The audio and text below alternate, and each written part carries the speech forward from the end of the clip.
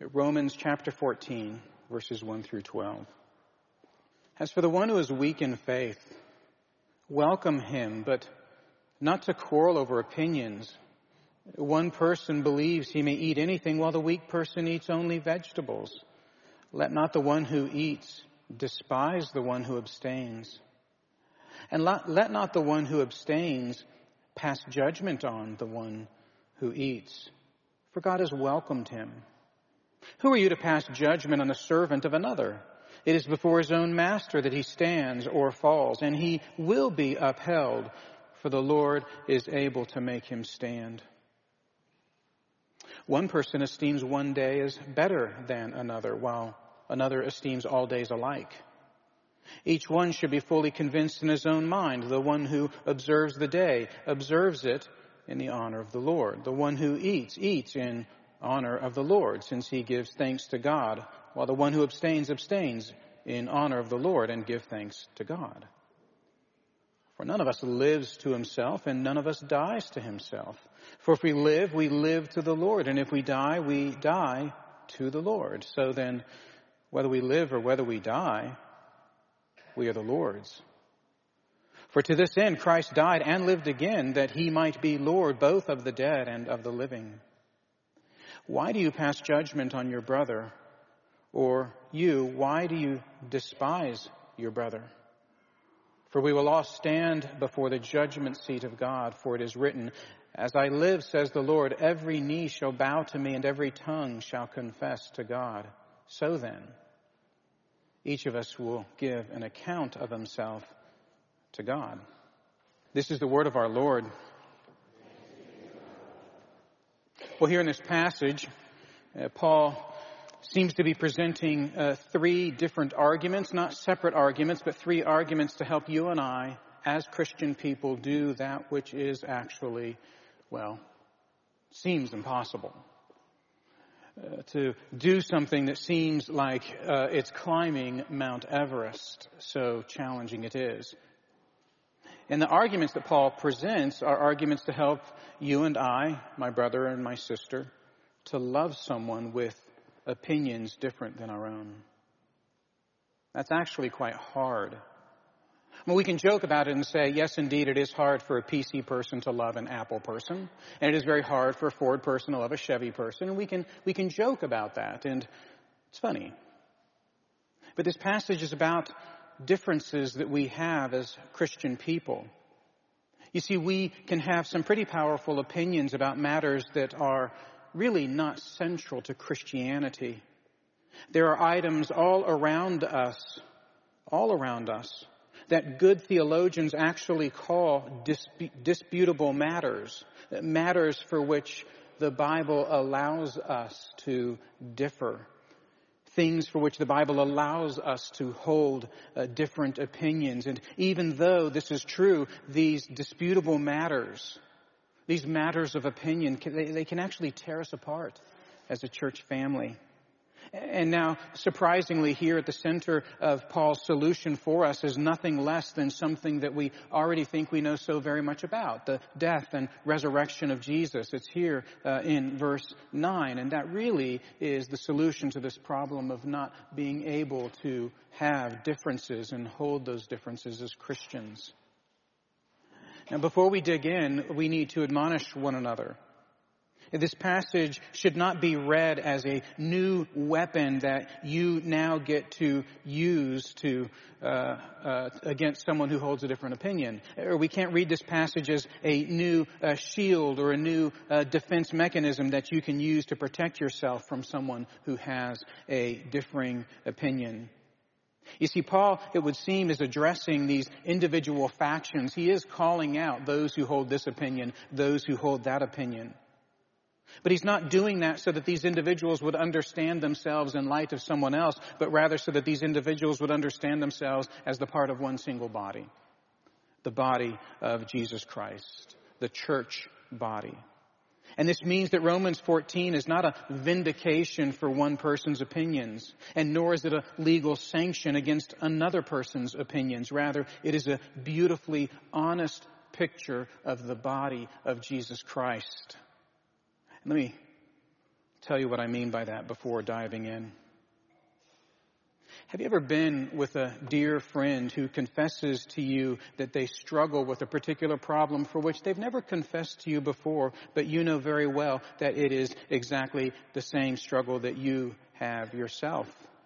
And as your friend confesses this, you actually feel suddenly open. You can talk about the struggle, and you actually are very grateful. This can be a very purgative moment in your friendship. And you say to your friend, as they've confessed that they have this struggle, you say to them, "I'm so glad that you confessed this. I've wanted to share this myself, but I've lacked the courage. And I'm so glad that you have not lacked the courage. Because of your bravery now, we can work on this struggle together." And I want to suggest to you that Romans 14 does this for the Christian. Paul calls something out that is not just an issue with the Christians at Rome. He's calling this out because it's a problem that all of us feel as Christians, even Christians here at Covenant Presbyterian Church. And you should take note of the honesty of Christianity, that the Holy Spirit knows that we can sometimes become upside down in our opinions, and we love those opinions more than we love our brother and sister. And there's a sense in which for this to be talked about openly, it's such a beautiful thing within Christianity. And so for a Christian, I want us all to be very encouraged that the Bible would speak so frankly about this. But perhaps you're here this morning and you're not comfortable calling yourself a Christian. And perhaps you have avoided the church as someone who doesn't follow Jesus, or maybe someone who does follow Jesus, but you've struggled with this reality of being a part of a church that you don't like. It may be that you've always found Christians, when they get together, to be a rather backbiting bunch of creatures.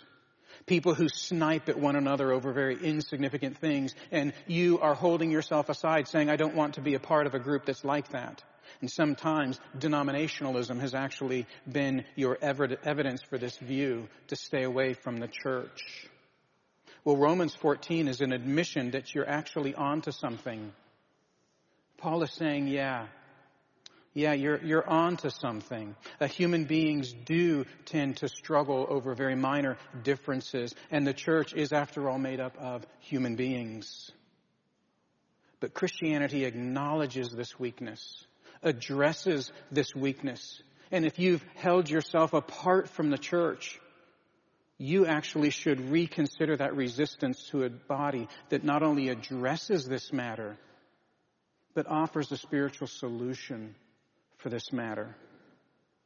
Well, what then is this passage telling us? This passage, I think, is simply saying that the resurrection of Jesus Christ actually provides the church room for differing convictions. And Paul makes 3 attempts to prove this. In verses 1 through 4, he actually reintroduces us to the welcoming power of God. He reintroduces us to the one who welcomes. You see in verse 3.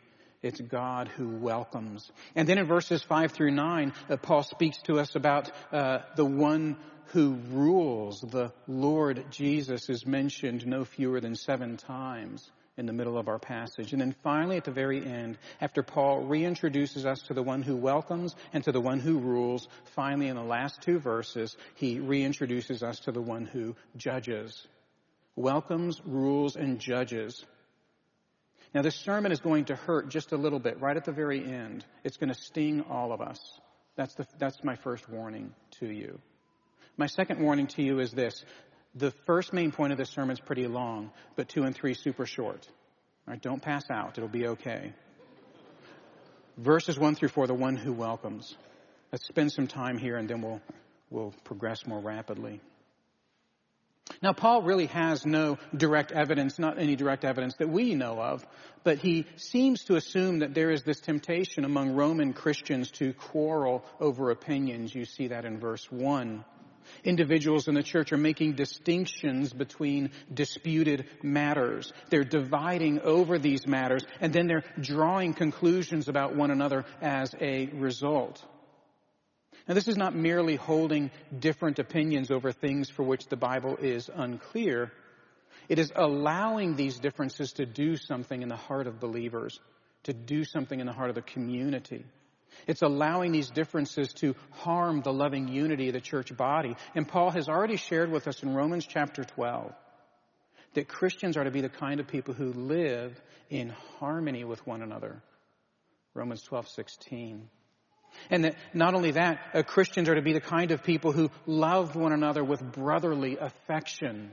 How tender is the regard for one another, Romans 12:10.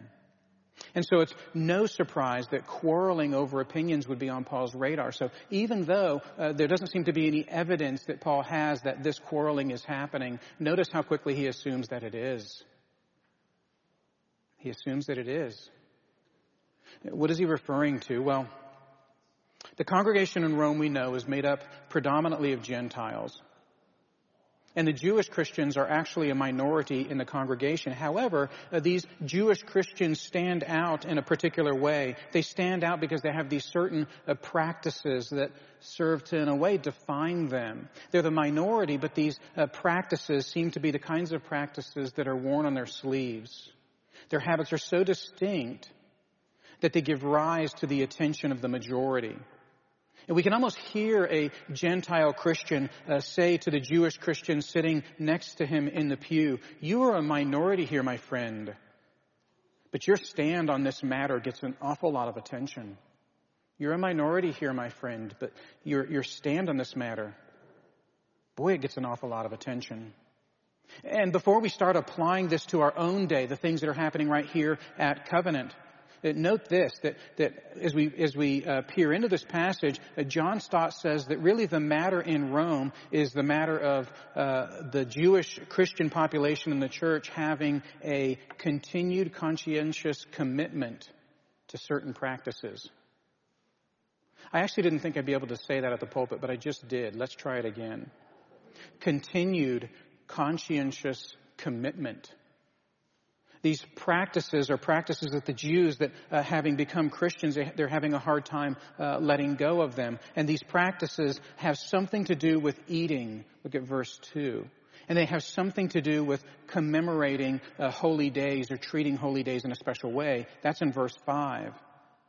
But the result is that the church body, Paul says in verse 1, is quarreling over opinions. Now, there's something to take note of here, and this is very important. First, this is not a matter of works righteousness in the church at Rome. Nobody in the Roman church body is relying upon certain practices or certain commitments in order to secure their salvation. No one is doing that. That's not what this chapter is about. That's not a problem in this church. But second, this is also not a matter of sin, a moral failing on the part of either side, or that someone's opinion is actually unacceptable before God.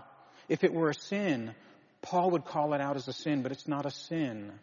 And those are two things we need to take note of. It's not an issue of works righteousness, and it's not an issue of doing things that are unacceptable before God. Those things are in a different category.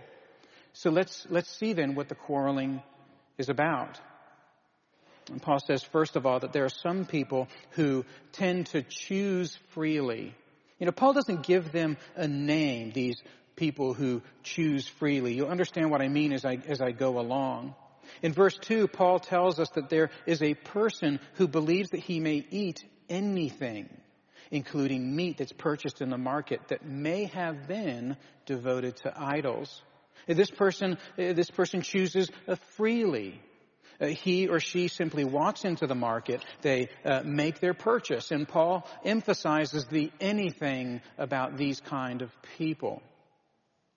And there's a similar kind of person in verse 5. There's a person who esteems or judges all days as if they're exactly the same, all days alike. And just like the person who treats all food the same way and is comfortable eating anything, meats and vegetables, this person here in verse 5 doesn't elevate a particular day as sacred or special, but rather esteems all days the same. Paul emphasizes the all days. So there is a kind of person who eats anything. There's a kind of person who treats all days the same. This is the kind of person who actually, believes that they may choose freely. But there's another kind of person that Paul refers to in the Roman church. There's another kind of person who doesn't choose freely, but rather chooses restrictedly. Paul calls them in verses 1 and 2 weak. But the passage doesn't excuse us to make a moral judgment here. When he calls them weak, we're not to look at them as inferior. Paul tells us that there is a person who does not eat just anything, but rather limits himself or herself to just vegetables. And so when they walk into the market, they avoid the meat and they only buy vegetables. Now, Paul doesn't really need to explain why this is. It's actually well understood. They do this because they want to avoid eating meat that has been dedicated to a foreign god. The pagan rancher would take the animal and kill or butcher the animal and would dedicate the first cut of the meat to an idol, and then the rest of the meat would make its way to the market for sale. And meat packaging in those days is not labeled. You don't know. In fact, the meat's not packaged at all. You walk into the market and you don't know if this meat is a result of meat that has been dedicated to a foreign god. And because of this, some Roman Christians would only purchase vegetables in the market. And by the way, this isn't an argument for vegetarianism. It just isn't. We can presume that they would eat meat, but they'd only eat meat that they themselves produced from their own heads of cattle. It's a matter of avoiding the indirect support of pagan businesses. And there's a person who actually in verse 5 will elevate a particular day in the calendar over another day in the calendar. They treat that day in a special way. It could be that they're treating the Sabbath, Saturday, in a special way. But most likely not. It's more likely that they're esteeming days that are recognized in the Jewish calendar, particularly days of fasting or days associated with special festivals that are well known in the Jewish calendar. And so when that day comes around, some people cannot help but alter their ordinary practice in order to commemorate that day. They choose restrictedly. Now, these are not minor matters. And they might seem so to you. But think about how often these believers would go to the market. That was a common occurrence. Or think about how many times a year a special event in the Jewish calendar would roll around. These too are frequent occurrences. And so you would meet a brother or a sister in the market, and now all of a sudden you're looking at their basket and you feel their eyes look at your basket. Or you invite a brother or sister to an event and you realize completely without intending it that the Jewish calendar prohibits the very activity you're suggesting that your friend participate in. And furthermore, keep in mind that a person is not always consistent. So a person may be free in one of these matters and restricted in another matter. Or they could be reversed, restricted in the former and free in the latter. And that makes it more complex. People aren't consistent that way. And not only that, opinions change, don't they? So something that you used to be free about, now you're restricted. Or something you used to have a restricted view about, now you're free. So human beings together are not entirely consistent. Human beings by themselves are not entirely consistent. But these are not, however, mere faux pas. If people are really taking offense against one another in the church at Rome. In fact, Paul describes just how serious this matter is. Now, I know that already over the course of this sermon, each of you has been jumping to examples in our own life together as a church body. I just know that's happening.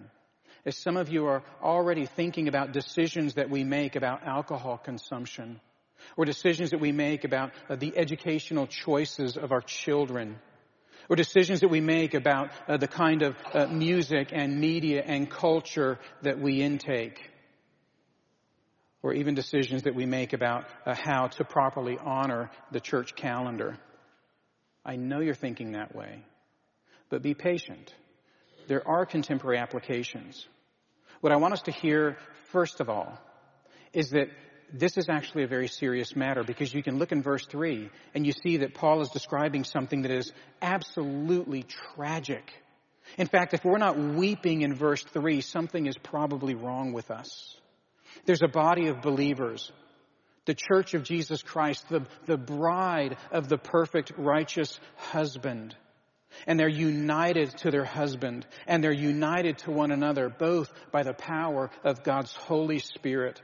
And these people will live together, not just in the present, but they'll live together for all eternity. But here in the present, they have an opportunity to be swept up in the mission of God in such a way that their life together can be a powerful testimony of the gospel to their children and to their city, to their neighbors. And what are they doing instead? Well, the ones who choose freely, who buy any meat in the market and do so with a good conscience, and who treat all days the same, again with a good conscience, well, those people, they're despising those who make choices in a more restricted fashion. They scorn them, and they look down on them contemptuously. And you know what? The ones who make their choices in a more restricted manner, who don't shop meat in the market, and who don't treat all the days the same, but instead honor specific days, what do? They actually judge those, pass judgment against those who make their choices more freely. They put them on trial, and they pronounce sentence. Done. They're just small matters, aren't they? They're matters for which the Bible gives us freedom both ways. And when we read verse 3, there ought to be an astounding sadness. Paul makes no comment on the merits of individual arguments. His most powerful illustration is that one Christian despises another and that one Christian passes judgment on another. That's his indictment. He is not interested in getting into the weeds to discern exactly who's right and who's wrong. What does God think about this?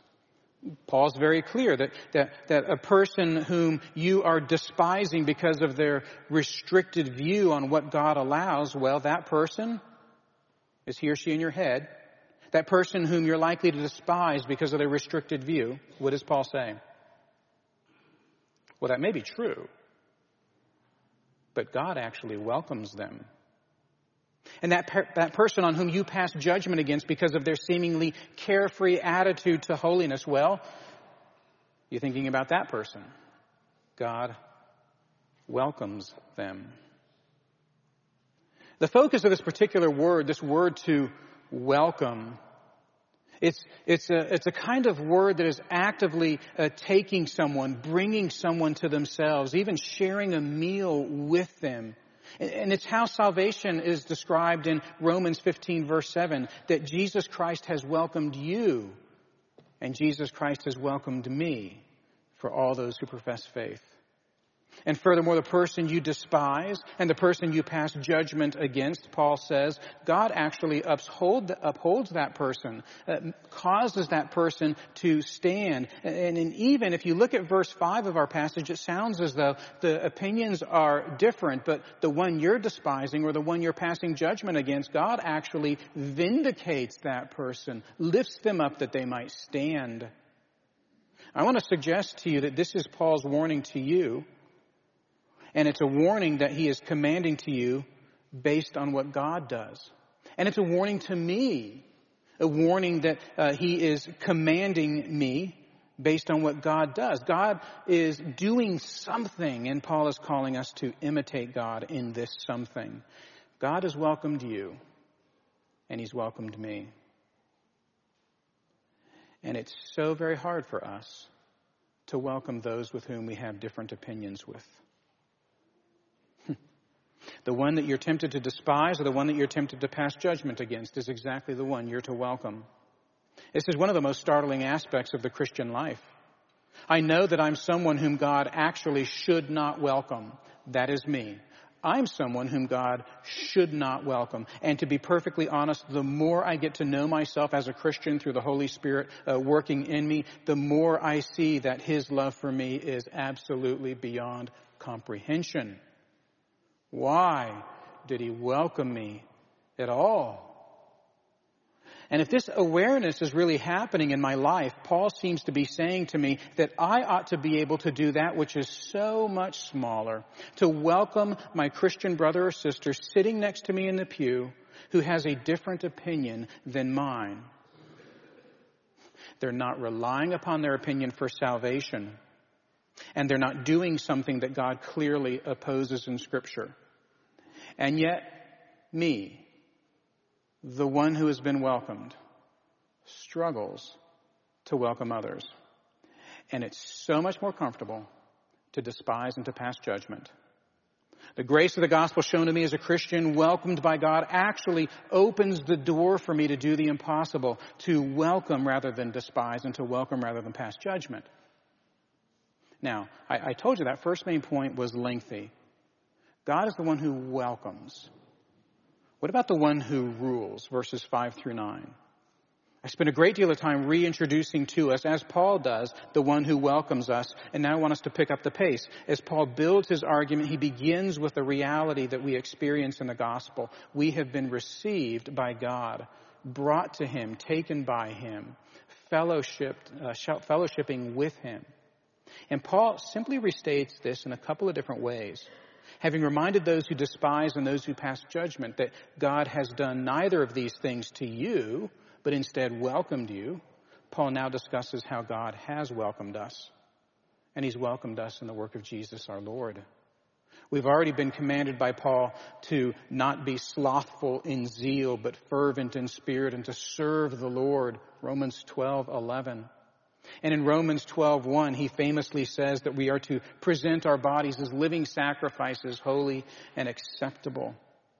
And right here in the center, 7 times Paul points us to the centrality of our Lord's work, and each time it is to emphasize the rightful authority of that Lord. In verse 9, the authority of the king is clearly stated. Christ died and lived again, that he might be Lord both of the dead and of the living. Paul reminds us that nothing short of the death and resurrection of Jesus was required for your salvation and for my salvation. And through his death and resurrection, we have life today. He has the right to be our king and to rule over us. Not only did he die because of my penalty of sin, but the life that he lives in place of my life as the righteousness of God that's applied to my unrighteousness. His death redeemed my life. His life is my perfect satisfaction before the sight of God. I live before God because my opinions, not because my opinions are right, but because the opinions of Jesus are not merely opinions, but the very perfection of righteousness that covers me before the sight of God. And the same is true for your opinions. You live before God not because your opinions are right. Now, this resurrection authority that Jesus has is what makes the imagery of 7 and 8 so compelling. Paul says, for if we live to the Lord, and if we die to the Lord. Romans 14:8. And he's repeating what he said in verse 7. None of us lives to himself. None of us dies to himself. Do you really believe this as a Christian? That you don't live to yourself, that you don't die to yourself, that Jesus is your Lord and that you owe everything to him. Do you really believe that this morning as a Christian? Well, guess what? Your brother or your sister who has opinions that are a little bit more restricted than yours, they believe that too. And your brother or your sister who seems a little bit more carefree than you do, well, they believe that too. None of us lives to himself. None of us dies to himself. We all believe that as Christians. It's the mark of being a Christian. We know that we aren't our own, but we belong to Jesus Christ. Over and over again, Paul affirms that on both sides of the equation are people who are serving the Lord. I mean, in verse 6, Paul says that each person ought to and does pursue their opinions as a means of honoring the Lord. This is such an affirmative statement. Paul actually says better things about people we dislike than what we say about them.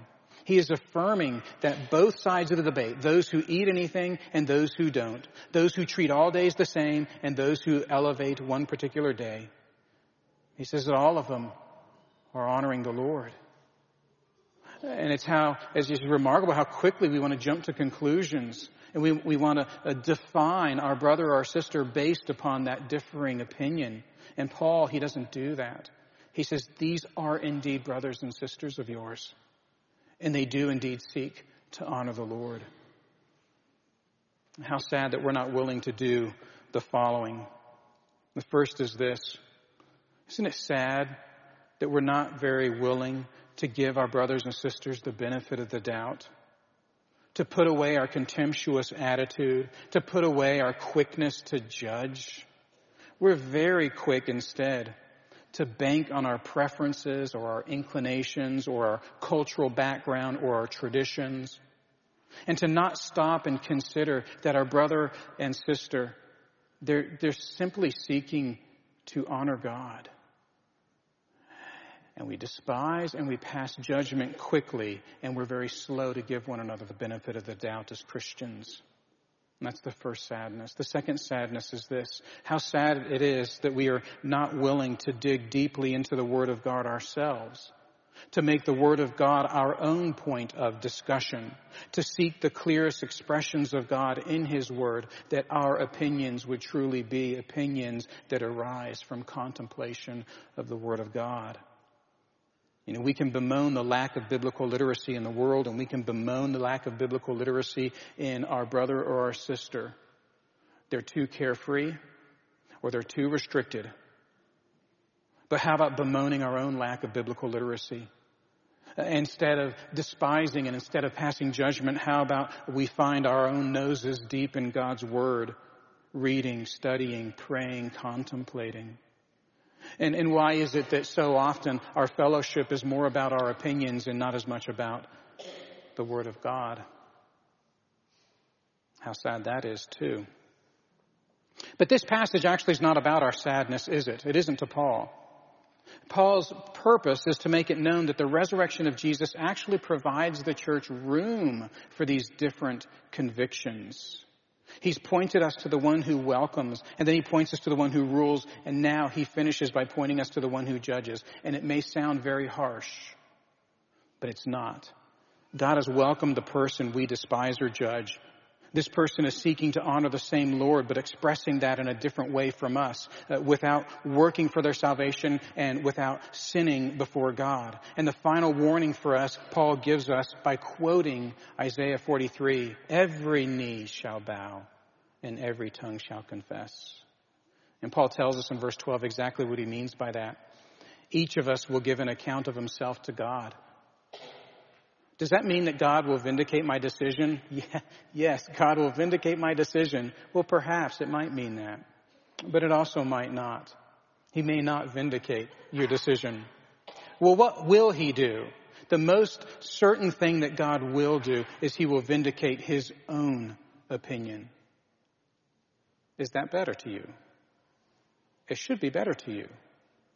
At the final judgment, God vindicates not my preference, but God vindicates his own opinion. And this ought to be a relief to us, because so often our opinions can actually own us.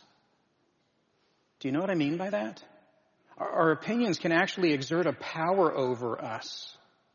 And what Paul is saying, listen, my brother or my sister, you actually don't have to be right on this. And I'm saying that to you. You actually don't have to be right on this. And you ought to hear that as a relief, because our opinions can own us. If some of you have been thinking about contemporary examples during this entire sermon, let me show you how this works. Some of you have very strong opinions about the consumption of alcohol or about abstaining from alcohol. And some of you have very strong opinions about educational choices that you have made and that you hope others would make. And some of you have strong opinions about music and media and culture and your stance and the stance of others in that regard. And some of you have strong opinions about seasons in the church calendar, what ought not and what ought to be recognized. And I want to say to you, just as I say to me, if you're a believer, in the final judgment, you will not be condemned by God. You will be acquitted because of the redeeming price that Jesus paid with his very blood. It was poured out as a punishment that you deserve. And his perfect righteousness, the righteousness that he always has, is a righteousness that actually covers as a mantle your unrighteousness, which means in the final judgment, you will not be condemned. Isn't that beautiful? Isn't that so beautiful? Are your opinions worth more than that? Will you take those opinions with you to that great moment?